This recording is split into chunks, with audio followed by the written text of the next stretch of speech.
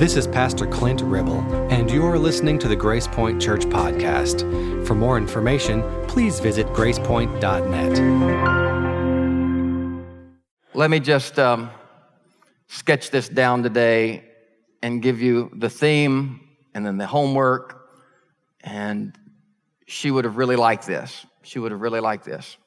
Luke, the 6th chapter, verses 37 through 42, the end of our Lord's famed Sermon on the Mount.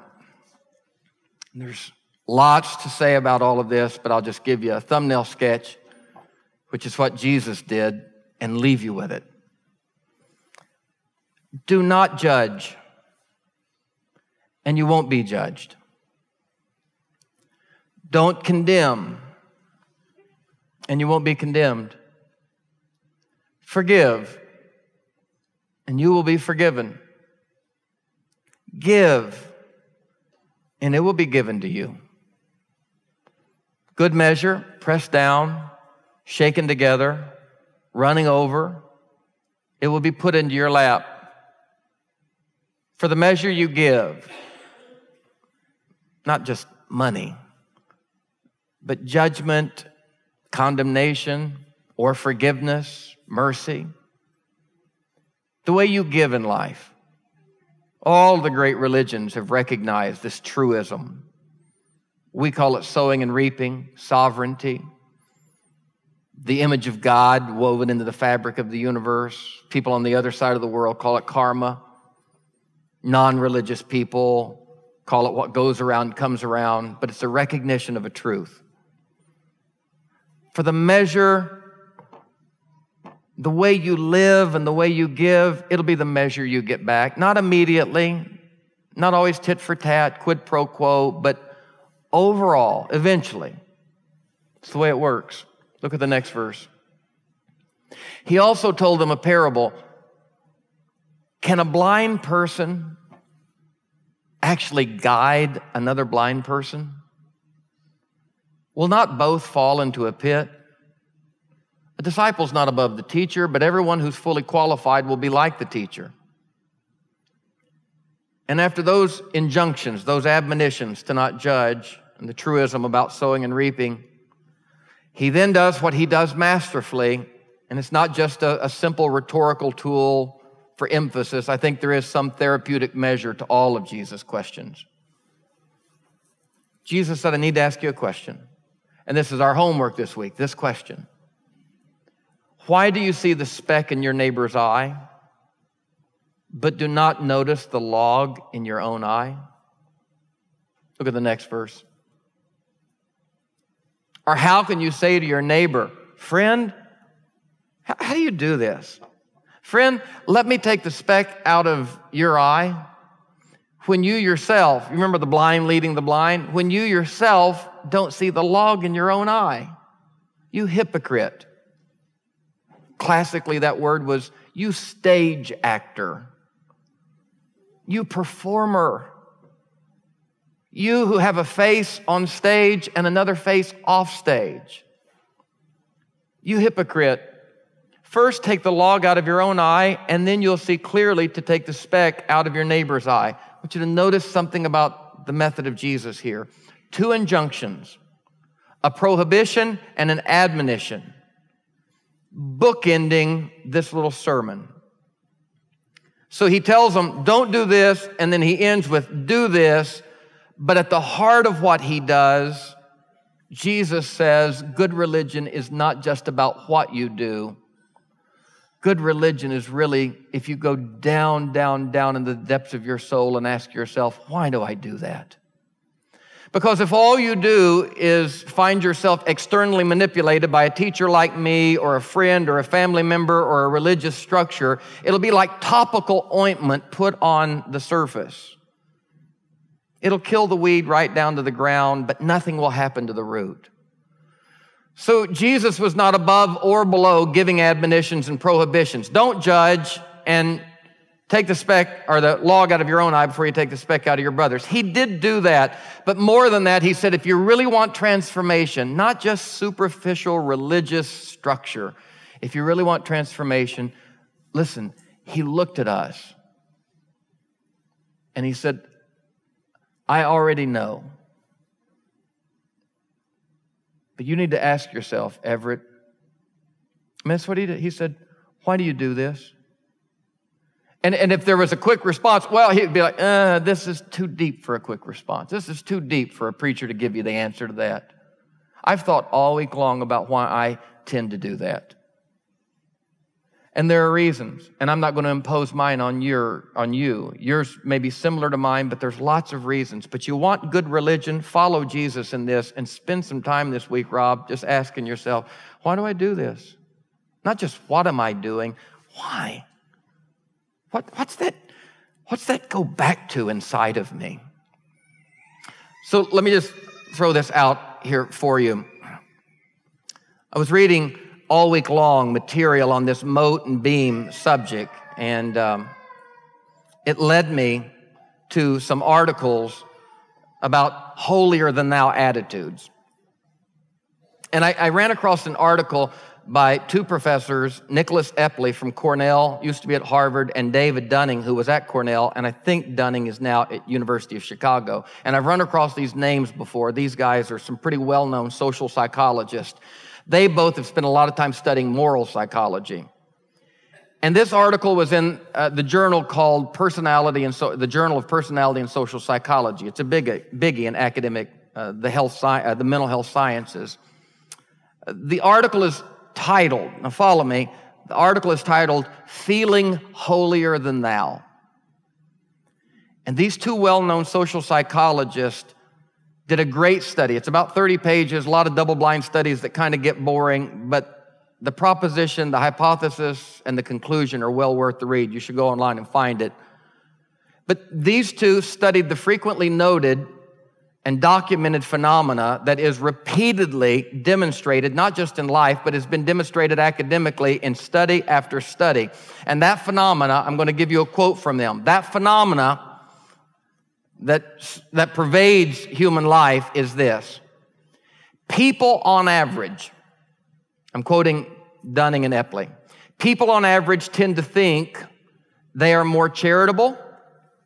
People on average tend to think they are more cooperative, more considerate, more fair, more kind, more loyal, and more sincere than the typical person. People on average tend to believe that they are less belligerent, less deceitful, less gullible, less lazy, less impolite, less mean, and less unethical than the same typical person. Even outside, I saw some studies, even outside the bounds of morals and ethics, when it just comes to uniqueness of performance and effectiveness in life, one particular study asked university professors, do you believe that you are an above average professor? Now, if there is an average professor, that means, if I remember my statistics right, and Dr. Chris Licky helped me this morning, there are 49.99999 with a bar over it % people who are above average in any particular thing, right? Because average is sitting on 50. So you're asking university professors, do you think you're above average? 94% of university professors said, yes, I am above average. Even more telling and bothersome is they were asked, how many professors do you think are below average? Well, the mathematical, statistically correct answer is 49.999%, right? Just barely less than half are under average. They not only were bad with statistics, they were bad with spiritual development. The same 94%, the same group that yielded 94% think they're above average, it was either 32 or 34% they believed of their peers are above average. These two, Epley and Dunning, begin this scholarly paper with a quote from Luke 18:11, telling, where a religious man stood in the temple one day just like this and looked around and said, I just want to thank you, God. And he gave a long list of sinners. I thank you that I'm not like the extortioners, the swindlers, the thieves, the murderers. I'm here. This is my praise song to you today. I thank God I'm not like those people. And as he looked around, his eyes fell on one particular guy across the room who was a tax collector and had come to some point of conviction about his deceitful life, and pounded his chest and said, "Oh God, I'm a sinner, and I have cheated my own countrymen." I don't know if he was caught. I don't know if he was facing prosecution. I don't know if he just had an epiphany.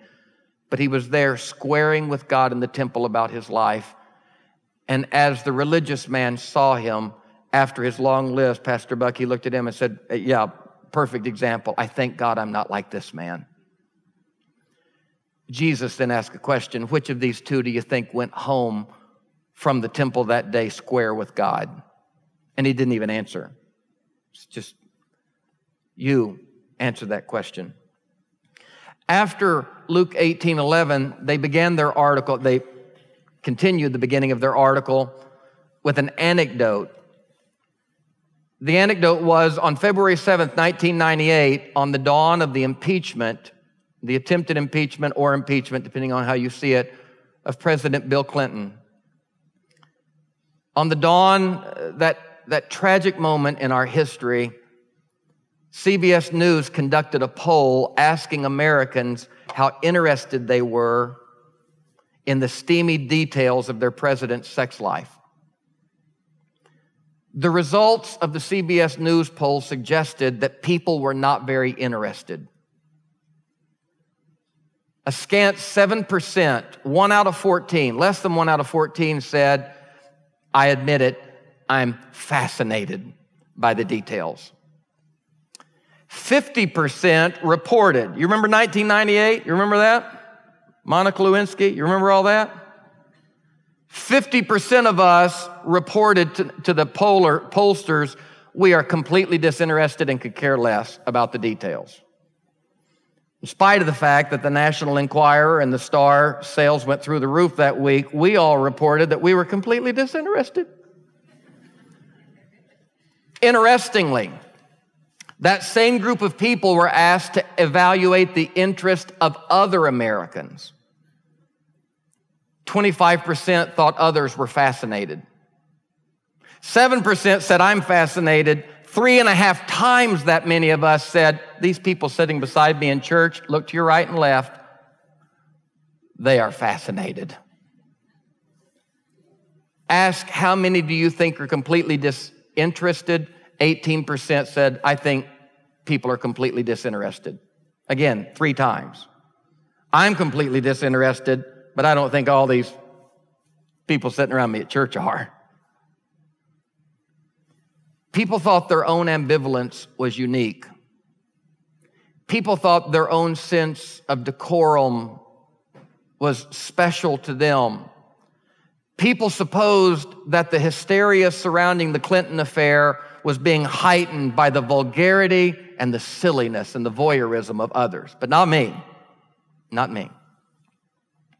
When presented with this set of dissonant statistics, one polling expert, a renowned polling expert, when presented with this, his quip back was telling and immediate. He said, "Well, it is the great contradiction about us, isn't it? The average person believes that they are a better person than the average person." Again and again, these studies that I looked at yielded the same results. A disparity between how we view ourselves and how we view others. Every study reveals that we do see a moral gap between us and the average person. Epley and Dunning, though, at the beginning of their study, they ask an important question that I didn't see in any of the other studies. And I'll quote them again, and I'm almost done. Just follow me here. Epley and Dunning said, when people make logically impossible predictions about themselves in relation to others, the question is, which prediction is in error? Are they overestimating themselves or are they underestimating others? 7% said, I'm fascinated. 93% said, I'm not fascinated. How close to reality is that? In blind polls, it was found actually, when anonymously asked with no strings attached and posed safely, some 25% actually said they were fascinated. The question in all of these studies that's never asked until Epley and Dunning, are we overestimating ourselves or underestimating others? Because an error either way, if we're supposed to be here on level ground as human beings, if we underestimate them, a gap's produced, right? And I'm holier than they are because I've underestimated them. If they are here and I'm estimating them properly, and I overestimate myself, guess what? I get a gap. It's a different gap, but it's the same gap, and I'm holier than they are. Turns out, through Epley and Dunning and many studies that have been done since, turns out we actually, drum roll please, are overestimating ourselves. We are not underestimating others. Turns out we are generally fairly accurate in our prediction skills concerning other people's morals, ethics, and behaviors. We're right on target predicting other people's behavior. But we consistently, on almost every turn, overestimate ourselves in the very same situations. And I think Jesus concurs with that.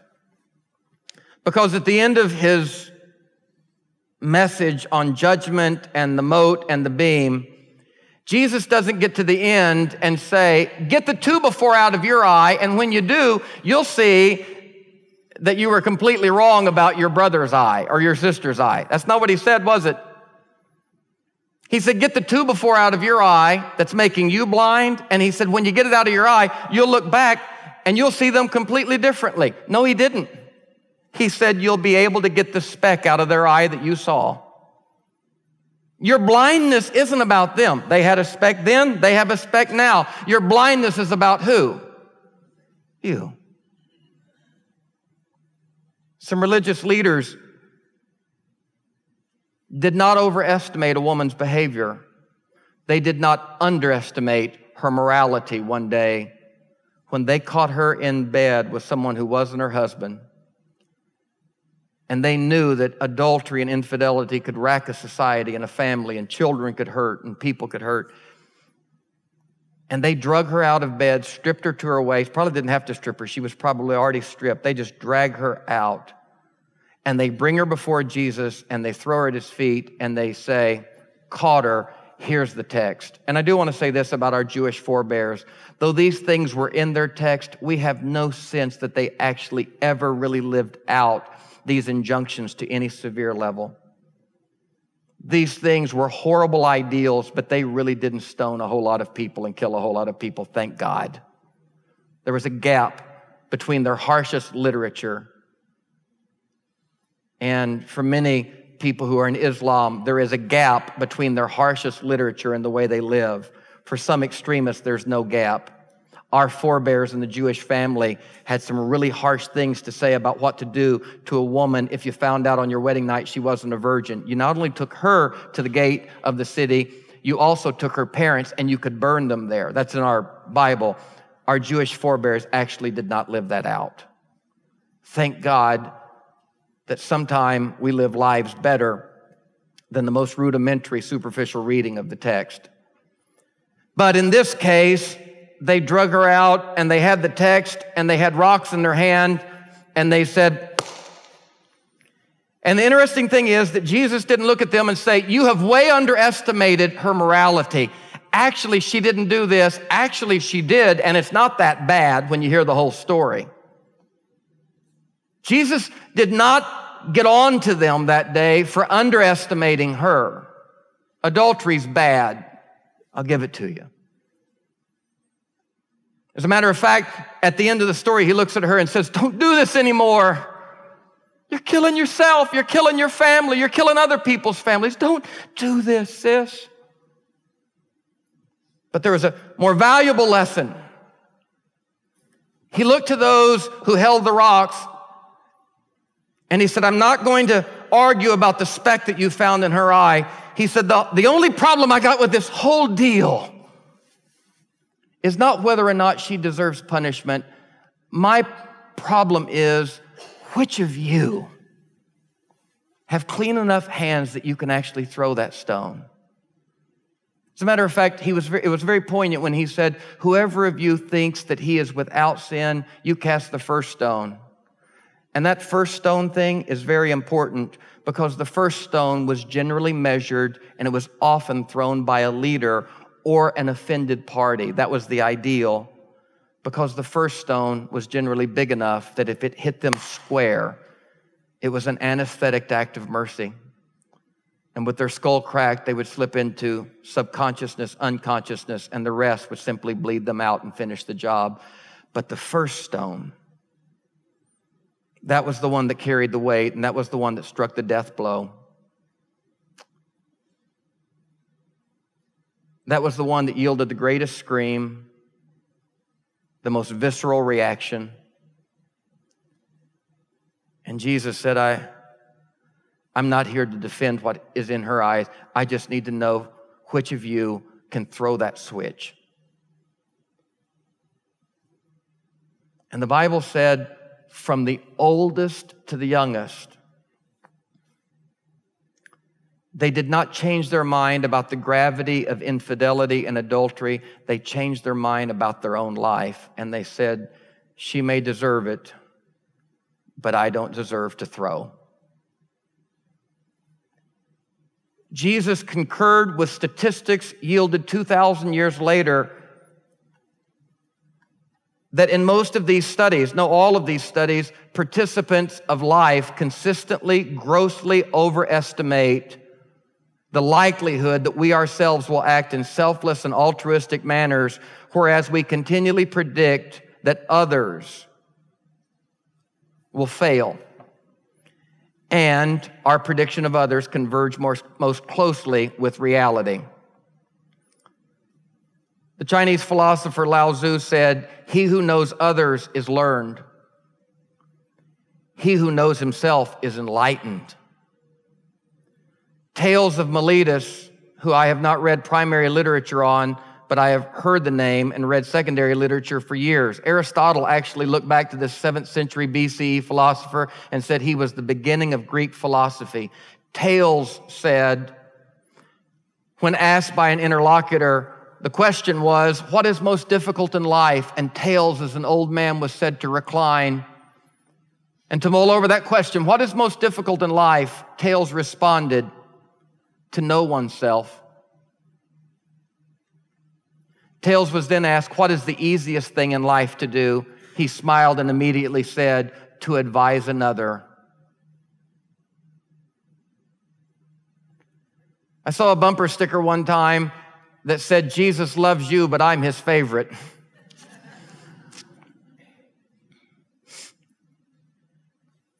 Jesus said they do have specks in their eyes, but you don't know yourself. He said, do yourself a favor and stop judging. Do yourself a favor. Take care of what's in your own life and heart. Do yourself a favor. Do yourself an even bigger favor. Antonio, he said, before you do that, or while you're doing that, clean it up on the outside, but while you're doing it, somewhere in the night, somewhere in the homework of the week, ask yourself, why do I do that? Why? I remember as a little boy when I would go to the pantry and I would get that empty box of cereal and I'd throw it down and say, Sherilyn, Stevie, how do you put the empty box? I just knew there were some Captain Crunch berries. And I dug out an empty box. And I was so indignant, Thelma, so indignant. How could you do this? What an immoral human being it is. Eat 3 bowls of Crunch berries or Frankenberry and put an empty box in. How cruel can you get? I come in here starving to death and nothing. And I remember as a boy being so angered by that. And I remember as a boy one day, May, when I finished the bowl of Fruit Loops and I took that empty box and as I set it on the shelf, Stan Jr. is 16. He's learning how to steer and he's learning how to hit a brake, but he's learning something else about life, because as we were coming in this morning to church, somebody pulled out in front of me and he's sitting there beside me. He doesn't drive with Nina in the car. We're brave, but not crazy. And he says, "Can you believe that?" And I've been telling him, because he's got that thing, you know. It's all a competition. It's like NASCAR, you know. And I said, "Yes, I can believe that." He said, "Does that not annoy you?" And I said, "A little bit, but I'll tell you what annoys me the most about that is I do that." And he said, "That's a really good answer, Dad. That helps me." Good. Why do you do that? So the homework this week is just this, and I'll send it out to you tonight. Just little stuff for you to work on through the week to help you live with this question of Jesus. I mean, Jesus is like, "I'm the emergency room. I'll patch up your morality right now. Stop it." But if you really want to change your life, as you leave the emergency room, he sends you home with a prescription, and that is, why? What is at the root of this in me? So do this. Watch yourself watch people this week. Don't just watch people. Watch yourself, Mark. Watch people. We all do it.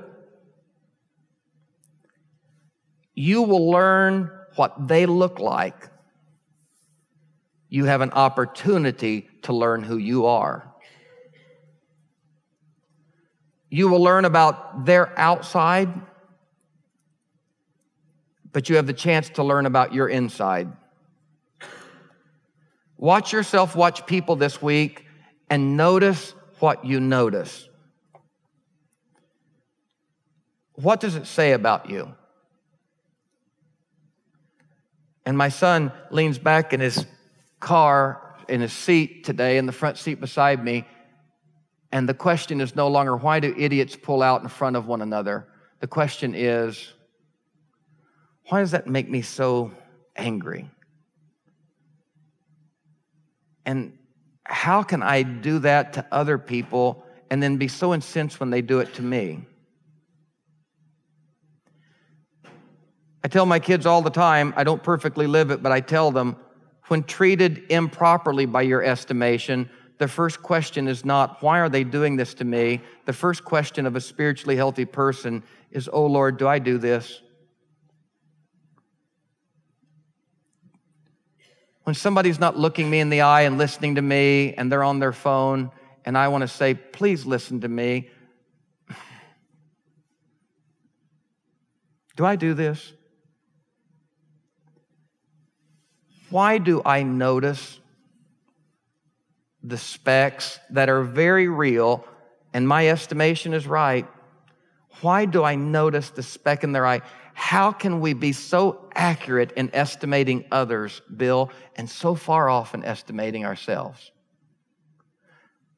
I am not going to give you the answer to that because it's a whole lot more complex than I could share in a sermon.